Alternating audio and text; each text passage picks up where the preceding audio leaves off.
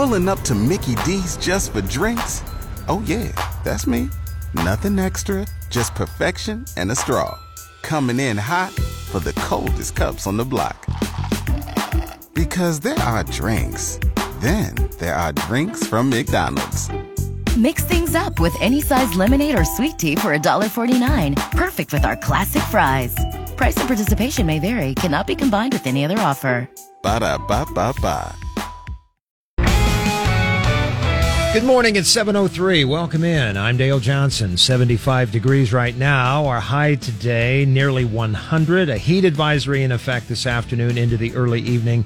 It will feel at times like 105. A sizable drug bust on Wednesday was the result of an alert Lancaster County Sheriff's deputy noticing a motorhome driving on the shoulder of I-80 west of Lincoln.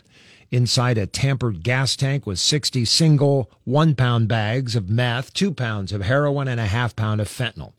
Also in that motorhome were 3 guns, one of which had been stolen in Minnesota in January. Sheriff Terry Wagner told KFOR News one suspect tried getting rid of some of the drugs. He had eaten a small bag of heroin that he had on his person and didn't want to get caught with. He began to go unconscious. Narcan was administered. He was revived, transported to the hospital, checked out, and was able to go to jail then. Sheriff Wagner estimated the street value of the drugs to be about $2 million.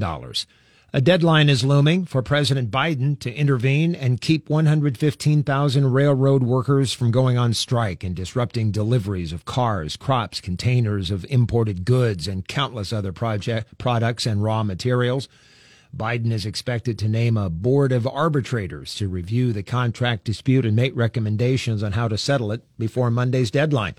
Once he does that, any strike or lockout will be delayed 60 days under the federal law that governs railroad contract talks. KFOR News Time is 7:04. Democratic challenger Patty Pansing Brooks issued a statement Thursday criticizing a vote taken by Republican Mike Flood on his first day in Congress. Pansing Brooks said she would have voted for a bill to establish a system for warning the public about mass shootings, similar to Amber Alerts.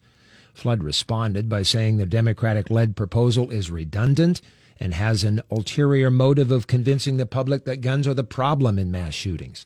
Flood has joined other Republicans in saying better mental health treatment is needed. Warren Buffett's Berkshire Hathaway company now controls nearly 20% of Occidental Petroleum's stock after picking up another $250 million worth of shares of the oil producer this week. Berkshire has been investing heavily in Occidental this year, including buying up more than $1 billion of the Houston-based company's stock so far this year. A week from today, you're invited by the Lincoln Parks Foundation to the dedication of new inclusive play equipment at Woods Park Playground near 31st and O. The Iggy Borer Playground project was made possible by nearly 70 generous donors to honor the life of 6-year-old Ingrid Iggy Borer. Lincoln's first forecast, bringing the heat. A heat advisory today. It'll feel like 105. The temperature almost there, nearly 100 later in the day.